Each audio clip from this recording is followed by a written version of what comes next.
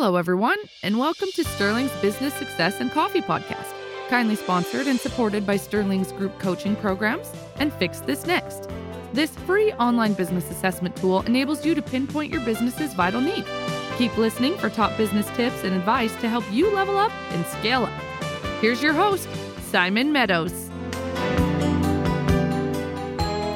Hi everyone, and welcome to today's podcast episode in which I'm joined by John M. Jennings. Now, this is a style of guest I think we're going to take exceptional value from and see some different perspectives into some of the questions that we're going to have answered today.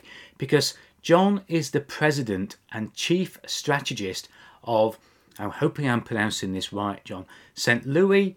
Is it Louis? Louis? It's Louis. Yeah, St. Louis. St. Louis Trust and Family Office, a $15 billion wealth management firm. As an author and speaker, he is a leading voice in the space of wealth management and leadership.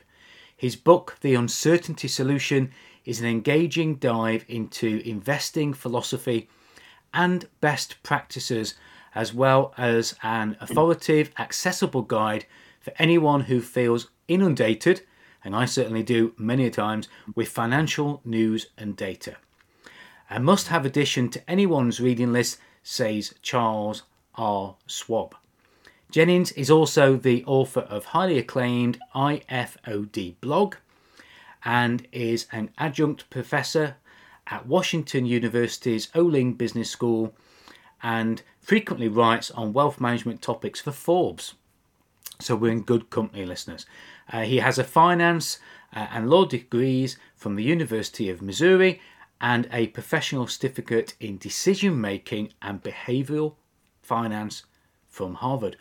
Welcome to today's podcast, John. And I apologize if I pronounce some of the names and some of the other things incorrectly. Unfortunately, it's a British accent. You nailed it. Yeah, you nailed it. Yeah, there's a little different dialect across the pond here, back and forth, right? Absolutely. So great to have you on today's podcast. Wealth management and the insights into finance. And we've had such a state of flux recently with finance markets. Back in 2008, 2009, when I became a coach because of the changes in finance markets, as well as all the different things in between. So before we do that, let's talk about the coffee that we're drinking. Yeah. Tell us a little bit about the coffee and the mug that you're drinking this from. Yeah, and then if you don't mind, after that, can I give you two coffee stories? One Absolutely, of which is please. Yeah, with pleasure. Yeah, so I'm at work right now. So this is just one of our work coffee mugs, but it's our old logo.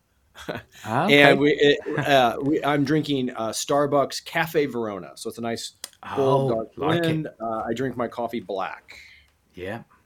Yeah, and I treasure coffee. I think it's one of the great things about being human is the ability to drink coffee. and I became a coffee drinker in the summer after 6th grade. So I guess that would have made me like 12 years old. Right. And I spent a week with my maternal grandparents who were big coffee drinkers.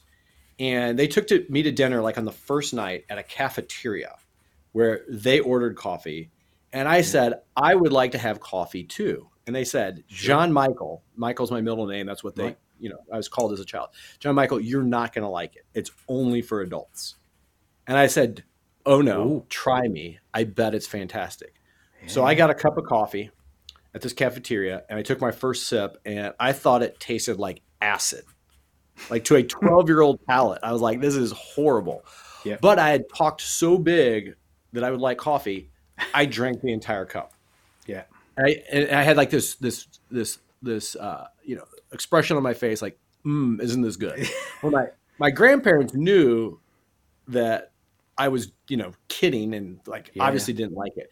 So I get up the next morning for breakfast and with my bacon and eggs, they give me a cup of coffee and they said, John Michael, you liked this so much last night.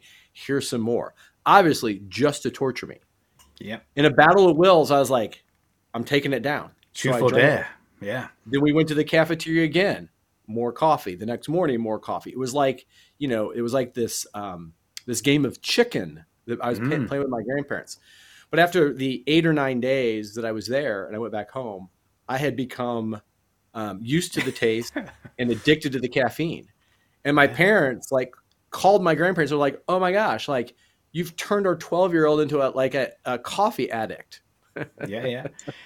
So anyway, that's how I became a coffee drinker. Yeah. And it's amazing, isn't it, that age obviously has an effect on our palate, but also the frequency at which we drink. And I'll share a similar story, but not at 12. But I worked for an American company called Johnson Controls. We built one of their facilities over here in the UK, and we went out for a drink after a particular meeting one day, and I always drank lager.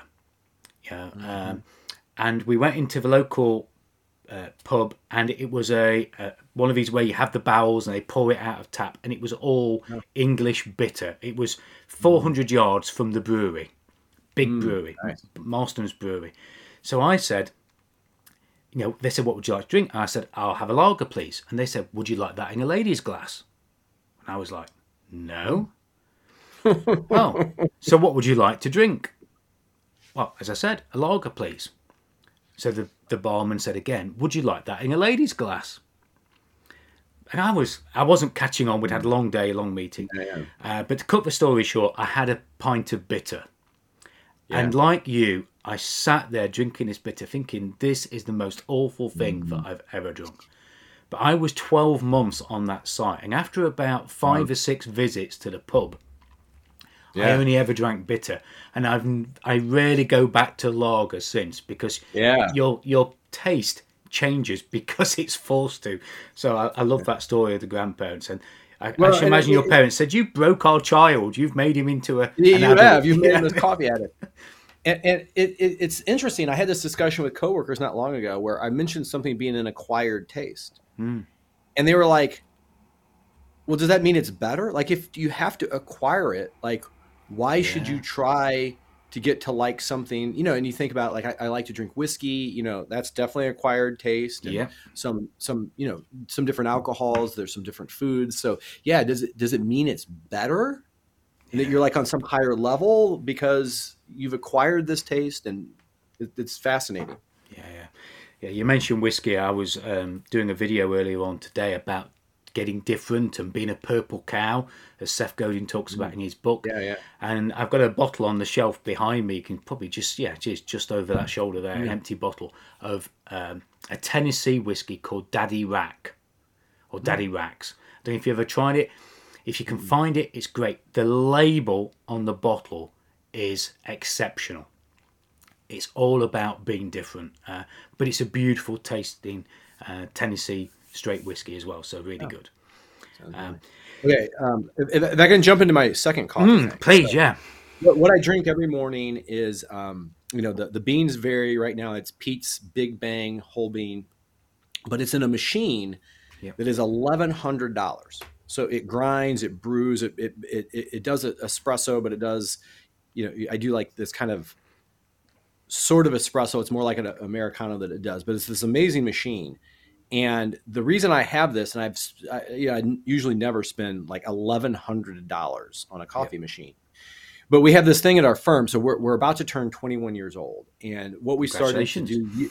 Yeah, thank you. It's pretty great. We'll be of legal drinking age here in the U.S. Yes. So what we started years ago is on employee anniversary months, we would give them the ability to get a gift. So at 5 years of being an employee, you get something worth $500, and then at 10 years it's $750, and 15 years is $750. 10 years it's $1,000. That's how it works. So I was one of the founding employees, one of the founding principals. So when we turned 20 last summer, I have this ability to get something worth $1,000, and you can't just ask for a gift card, and you can't just get $1,000.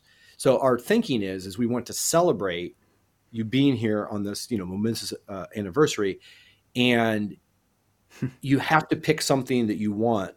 That usually we say it's a luxury, maybe something you wouldn't buy for yourself. And it's been great because, at our 15 year, I bought like some scuba equipment, and things like that. But like every time I drink coffee, and it makes just some of the best coffee I've ever had from this overly priced machine. It's so good, though. I shouldn't say it's overpriced. It's just more than I'd spend. Like I think about my company, and even though I'm president, of the company, I mean, it gives me warm feelings about my company, and it's really been this great program. And I mainly bring that up for listeners, in case there's something similar that, they'd like to do in their businesses. Yeah. And I think giving people something that they can have as a trigger to a memory in a business or a connection with the business or their position is so much better than giving them the cash or the voucher that they don't have that same connection with. Yeah, I think that's a great idea.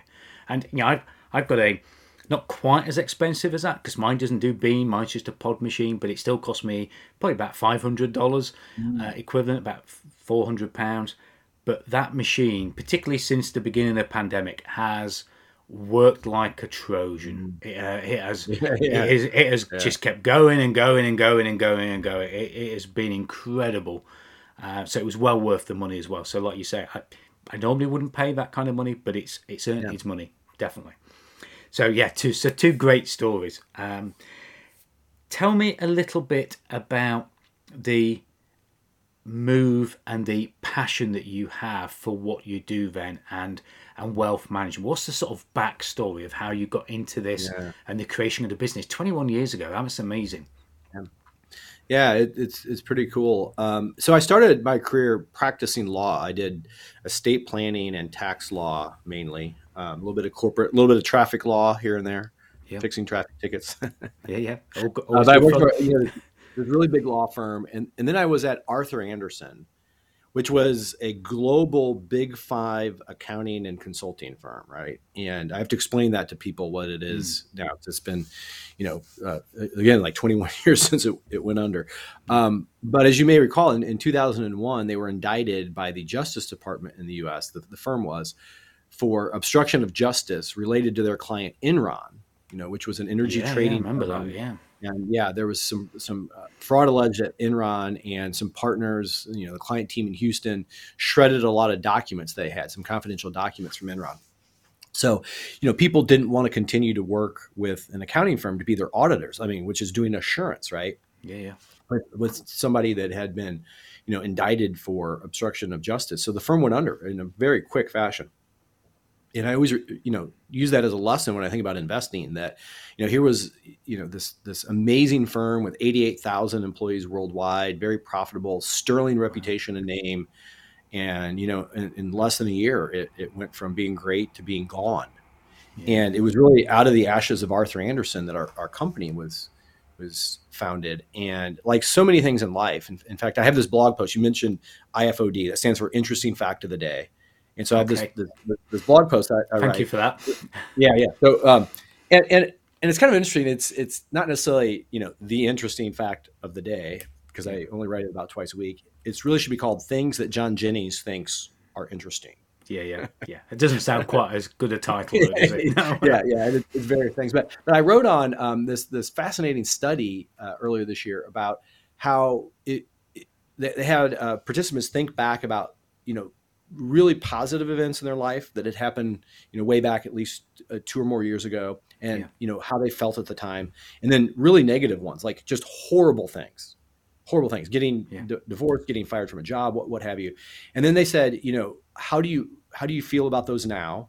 And what they found is, the positive events felt less positive, and the negative events felt a lot less negative. Sure. Then they asked, how meaningful are these events to you? And with almost no exception, the most meaningful events were the negative events, and almost the more negative, the more meaningful it was. Yeah. And so at the time Andersen was going under, I'm like, here, I have this great job at this great company, and it's going under, and we got to figure out something to do with our clients and, some of our people and everything. It was just horrendous. But, I learned so much through that experience that's really helped shape the DNA of my firm now. And it selfishly, was one of the better things, if not the best thing that happened in my career. viewed through the lens of time. I mean, horrible situation all around. And I feel bad for people that had, their deferred comp wiped out and, whose careers didn't do as well afterwards. I feel bad for them. But yeah, it was this really amazing experience. Yeah. But I think many of us, and I'm sure the listeners will agree, will pinpoint significant changes, and usually, like you say, through the lens of time, great changes to our lives through actually what felt at the time like a catastrophe. And I always had a plan, John, to semi-retire when I turned 50 and become a coach or consultant. That was always my plan. And I set that plan when I was 23 years old, and everybody said, wow, that's so far ahead. And I said, that's what I want to do. And the banking crisis came in 2008. Construction was, here in the UK, was one of the first industries to take a nosedive straight away. And my coach that I had at the time said, you've got to quit. If you don't quit now, you're not going to be able to sell your business. If you quit now, you'll be able to get something for your business. Quit while you're ahead. And I did. And I achieved what I wanted to achieve when I was 50 instead when I was 42. So it gave me an 8-year head start on where I am. And I've never looked back. And people said to me just 2 years later, you look 10 years younger. Can't believe how different you are. And you don't realize the impact that construction business and the other businesses I had was having on my health, my demeanor, everything. And particularly in those difficult times. So yeah, I'm completely with you on that. Through the lens of time. That's a great phrase. I like that. Yeah, through the lens of time. So we built this firm. We mainly work with families with $50 million or more. I mean, we're mainly in the $50 to $500 million range. Some have over 500, some have less than 50. But we work with 64 client families. We have 62 employees. So part of our kind of secret sauce is this 1-to-1 employee to client ratio and being just very focused, and we're very custom. You can think of, all businesses have to have trade-offs between customization and scalability. We've decided to be incredibly custom, but it means that we, our growth is limited, even if we, and we do it from time to time, just have, qualified prospective families just out the door. We tend to take on, 3 to 6 client families a year. So we've had nice growth. I mean, we've grown from, we started, out of Anderson, we had clients that we took with us that we started with about 500 million. We're about 15 billion now. So it's been nice growth, but it's, low double digit, compound annual growth. So, we're not a growth company, but, and we've done that by, I think everybody's in the marketing department, right? So we don't actually even have anybody that's purely dedicated to marketing. It all is, if you focus on the clients, and you incentivize people only to be good at client service and be good teammates, the profits take care of themselves. Yeah. And I think growth in revenue, a lot of people chase that, but sometimes they sacrifice the profit and the balance of what they can do with those profits and how they can enjoy those profits by chasing growth, particularly in revenue or in client numbers. I've seen a few clients do that, and it is a choice, and there's no right or wrong choice, but it is a choice, and it's having the ability and the freedom to make that choice that I think is credit to you. So well done. Yeah. So it sounds like the books and the writing is something that obviously has evolved from this. Is that something that's fairly recent? Have you got anything that's in the pipeline? Tell us a little bit about that and how significant that's been for you personally and for the business. Yeah, so I've written for a long time for our firm's website. I over the years published here and there in different professional journals, but really I started writing in earnest when I launched my blog in 2017 on Groundhog's Day, which is February 2nd, 2017. Okay. So. And since then, I've written, I don't know, nearly 1,000 blog posts. I just a few weeks ago hit a million lifetime page views, which on one hand is a lot, but on the other hand, a viral TikTok video will do 30 million, and so, but that's a rarity, isn't it? Yeah. Yeah. Different crowd. So I started writing there and I had this idea that I wanted to write at least a book or books. And so I thought about like, how do I go from here in 2017 to there, which turns out to be, it's just published. So how do I go from here to there? And, some interim things I did is, I started writing for Forbes. Yeah. And to do that, I hired a firm that, were my editors and were able to get me in as a, contributor to Forbes. And really what I told them is, I want you to teach me how to write well. And, I don't have any ego tied up in being a writer. I mean, I was trained in finance and as a lawyer. So, help me out. And I want you to be brutal. And they would just tear apart everything I wrote, but they'd explain why, to have these calls with them. Good. It was actually quite expensive for a while. And then they had me read, and I found books of my own. I read books and books and books on writing and also on writing books. And, I kind of got to the point then I was like, okay, I think I'm ready to write, my book. And then I hired a book coach who was amazing. So, you got to understand the structure and the flow and the outlining. And I'm a big reader. So I kind of appreciated what books that I really liked versus ones that were okay versus ones I didn't. So my book is mostly stories and examples. Correct. I don't think people want to be, lectured to. And if you're going to give somebody, if you want to teach somebody about something, it's best to do it through in a story or an example. So that's mostly, what it is. And so I had some good editors.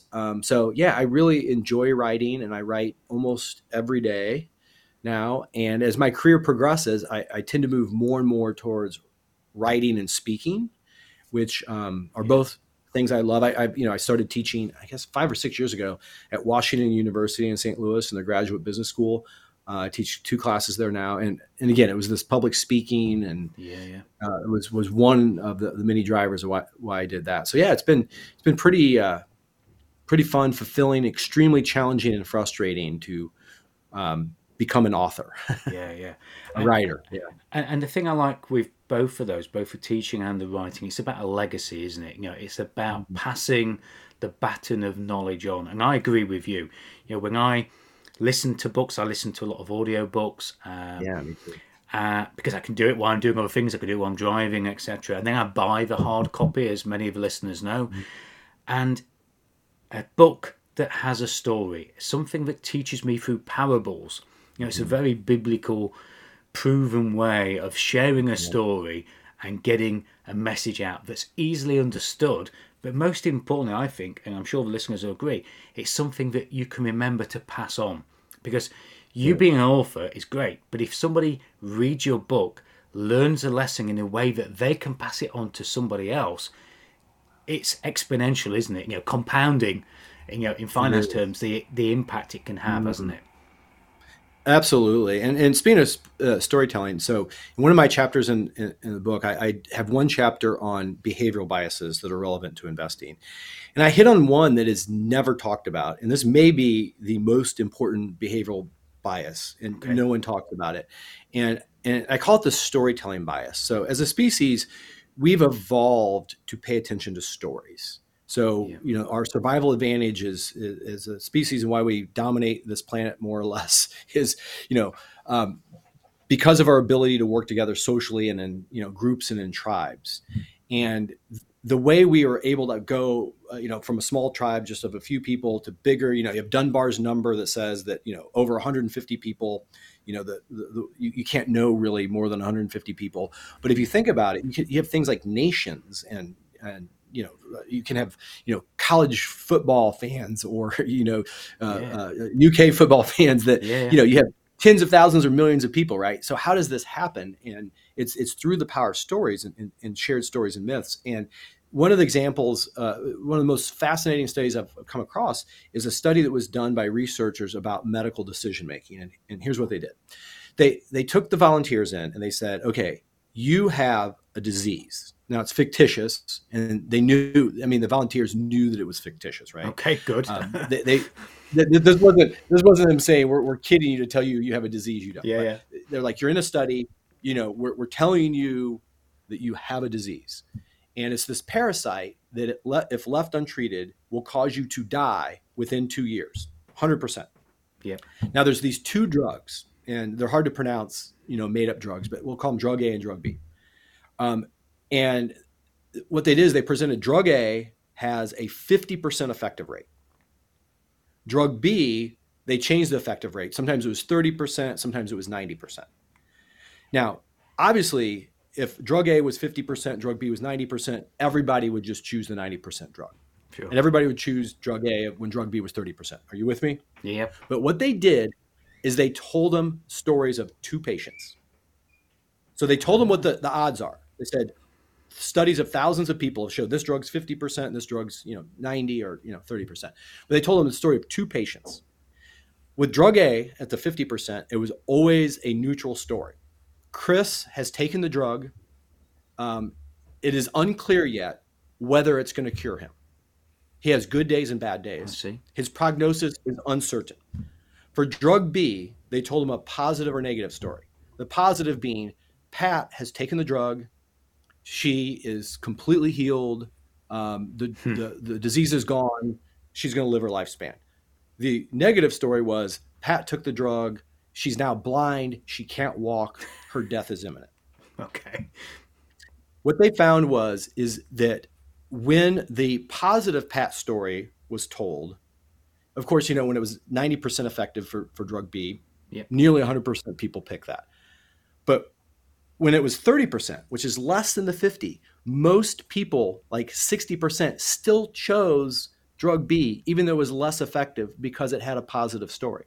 And then okay. shockingly, when drug B was less effective, when a negative story was told, when it was told this drug is 90% effective, less than 40% chose it if accompanied by a negative story. Yeah. And realize this story is of one person. And I think it's so important to remember this. Whenever you are told a story, you will set aside all facts, statistics, probability, and we've evolved this way. We will say that is what we're going to key on. And what it should lead us to do as people is if you want to persuade somebody of something, like if you are a surgeon and you want somebody to have a surgery, all you have to do is tell them one story of one patient when it worked out, and they're likely to choose it. And then vice versa. Or if you're an investment advisor or you're a coach, you tell them a story, they're likely to follow it.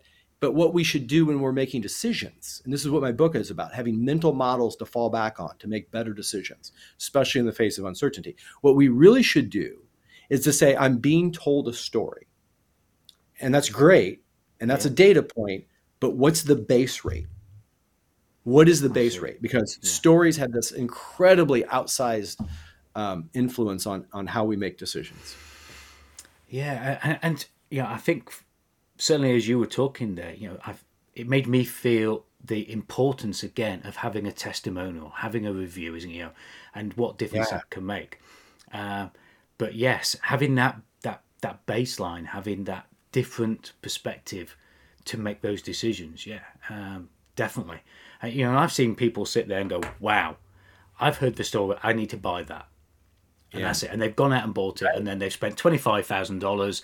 And it's been the worst decision they've made. And then they've told a bad story over their one experience, when actually it probably wasn't that bad an experience to other people. So completely agree with that. Well, and I read this other book written by one of the pioneers in AI. And this book was written in 1995. So think back to what AI was in 1995.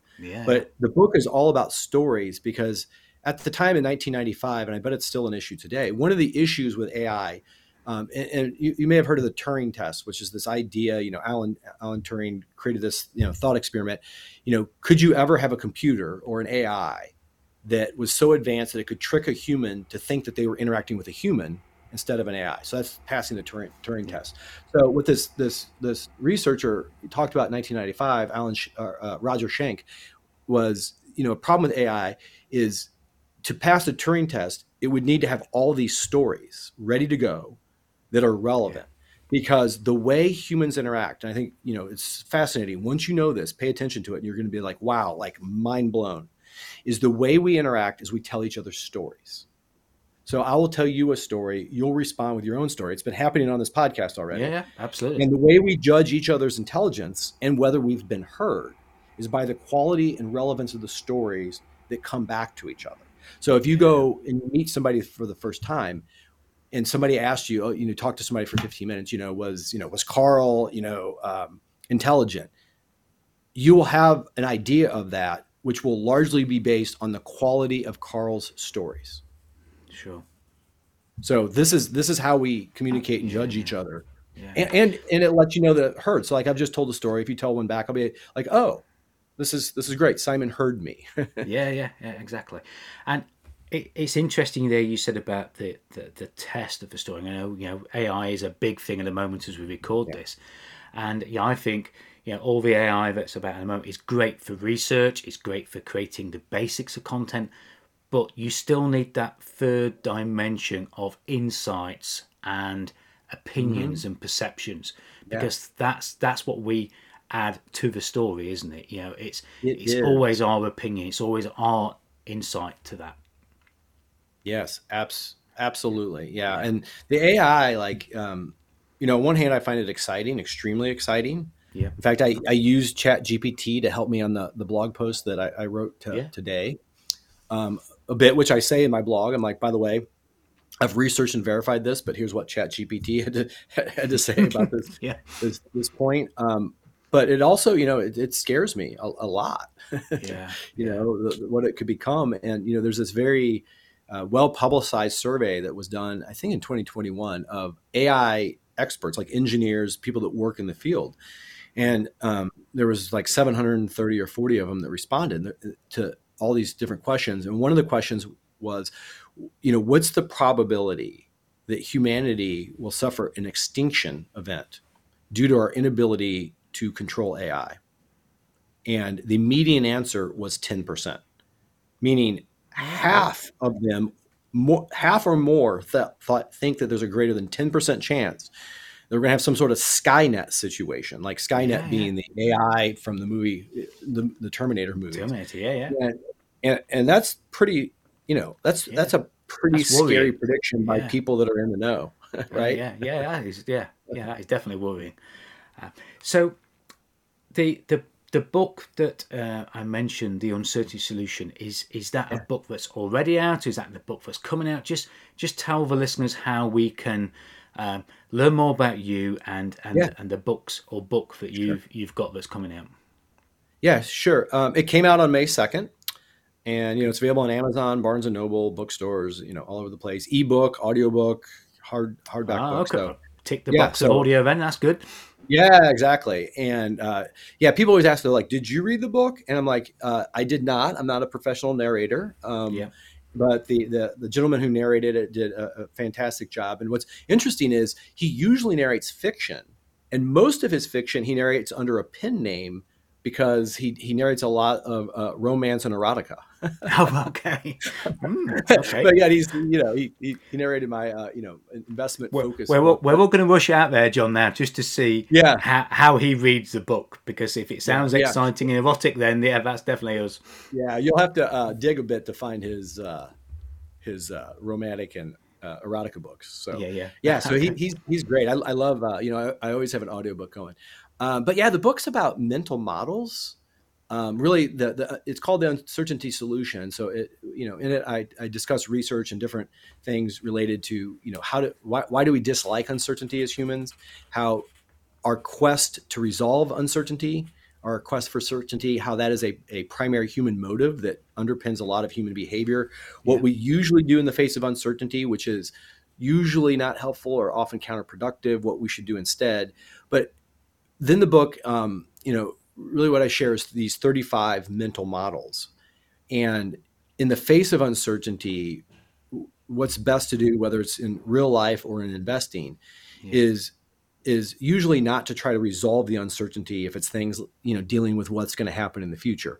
But it's instead to fall back on things that are true, that that are actually true things, things that you can control that will help you make decisions. So, for instance, that storytelling bias is one, right? So to fall back on, to think about, when you're being, swayed by a story, versus not. But I have all sorts of other things, and I'll tell you, I'll list out just a few of them, which may not make people want to run out and buy the book, except for I will tell you I do write about it in largely non-technical, entertaining matters. But okay. I talk about coincidences and causation and correlation, and the incredibly important need to understand the difference between things that follow like a bell curve, which relate to expectations, and things that follow more of a power law distribution, where you get what's known as wild randomness, which is really how the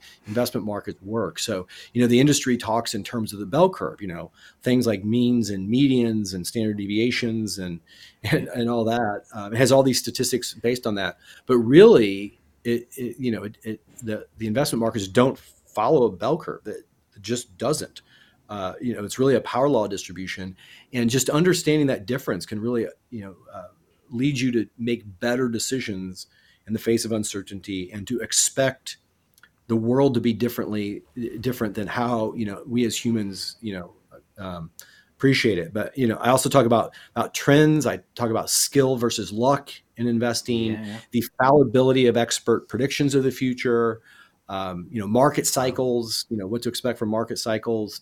So, all sorts of different mental models in those sorts of categories. So and you've mentioned there several times, and sounds like a great book. So it's definitely going to be one that's on my shelf behind me. But you've mentioned the word decision quite a lot. And our life is made up of decisions, good ones, bad ones, what we learn from all of them. If you were to give the listeners a tip of or some kind of advice on making decisions, and I'm not just talking about wealth management, is there anything that you've seen as a common trend that will help people make better decisions? I think a big thing that helps to make better decisions is to look at your prior decisions with a spotlight on them. And a helpful way to do this is to do a decision journal. So when you have a decision to make, is actually have a journal, whether it's electronic or actually something that you keep around, and write down what your decision is, and then periodically go back and revisit your decisions. And I'll tell you, years and years ago, we, as an investment firm, we started looking at, periodically we would, have an investment manager that we would, fire, and we would hire another one. We largely index now. We look for outperformance in private equity and venture capital. But, earlier in our company, we were, we did a lot more active managers. So we would fire an active manager and we'd hire another one, or, fire an active manager and go to an index. But we started keeping track of that. And then we'd go back and revisit, and we'd say, okay, we fired fund X and we hired fund Y. Was that a good decision? And what we started to see was, usually it wasn't. Usually we should have just, wrote out the underperformance. And it really had a big effect on how we, invested our clients, or what sort of advice we gave, by realizing that the decisions we were making, didn't have that great of a batting average. And I think, listeners, that's an incredible lesson to learn, because how many of us make a decision? I think I'm guilty of this as well. When I make a decision, I usually make it against my plans. Does it help me achieve my plans? Does it get me closer? Does it get me further away? But I very rarely look at my past decisions, because as far as I'm concerned, the decision now is about making a decision for the future. But looking at my batting average of decisions, I think would be really, really important. And a decision journal, great tip. I want to come to the final question then, John, if that's okay. If you were to use your next payout from the business for more time that you have in it, and let's say, let's next one's going to be $2,000, let's say, what would you really want to dream of spending that money on? Oh my gosh, that's such a hard question, because I had a hard time coming up with what I'd spend $1,000 on. Yeah. It's interesting. My next book is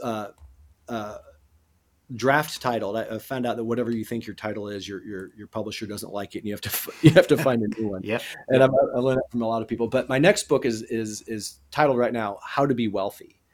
And it's not how to get wealthy, but once you're wealthy, how do you do it well? How do you have happiness, purpose, not ruin your kids? How do you make a positive impact in the world? How do you go on a good quest, right? And it's interesting, and it's part of doing all that research into this book. And I wrote an article in Forbes about this.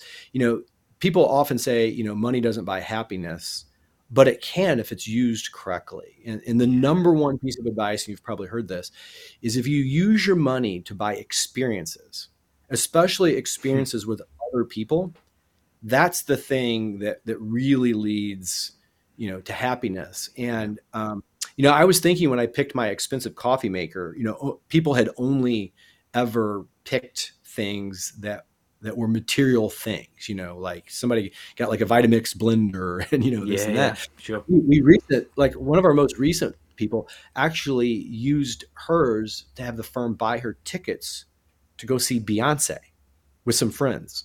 And I'm like, wow, what a great experience that likely will be. I mean, the Queen, she's amazing, and you go with friends. So if I had, a $2,000 payout, instead of getting a thing, I would have the firm buy me an experience.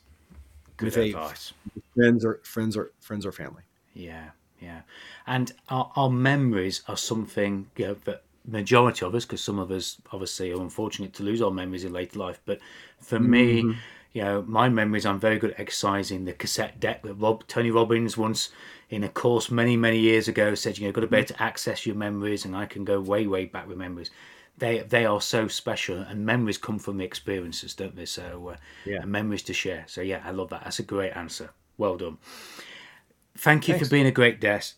You've shared so much. I've written so much down on my notes here. I know listeners, you have taken great value as well from today, and some really good insights.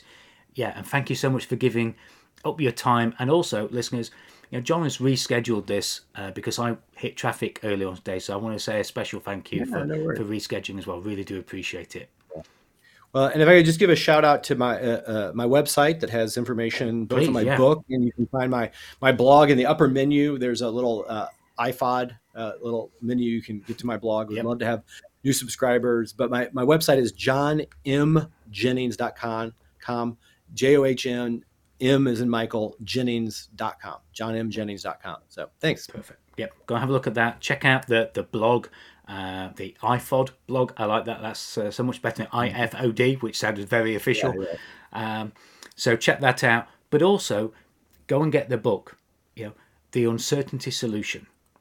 If I think there's not just going to be wealth management tips in there, I think there's going to be lots of life lessons in there, and so much that's transferable information as well. A lot of my pre-readers have said, there's an investment slant to this book, but it's not really an investment book. It's really about how to make better decisions in the face of uncertainty, and view the world more the way it really is versus maybe how we kid ourselves it might be.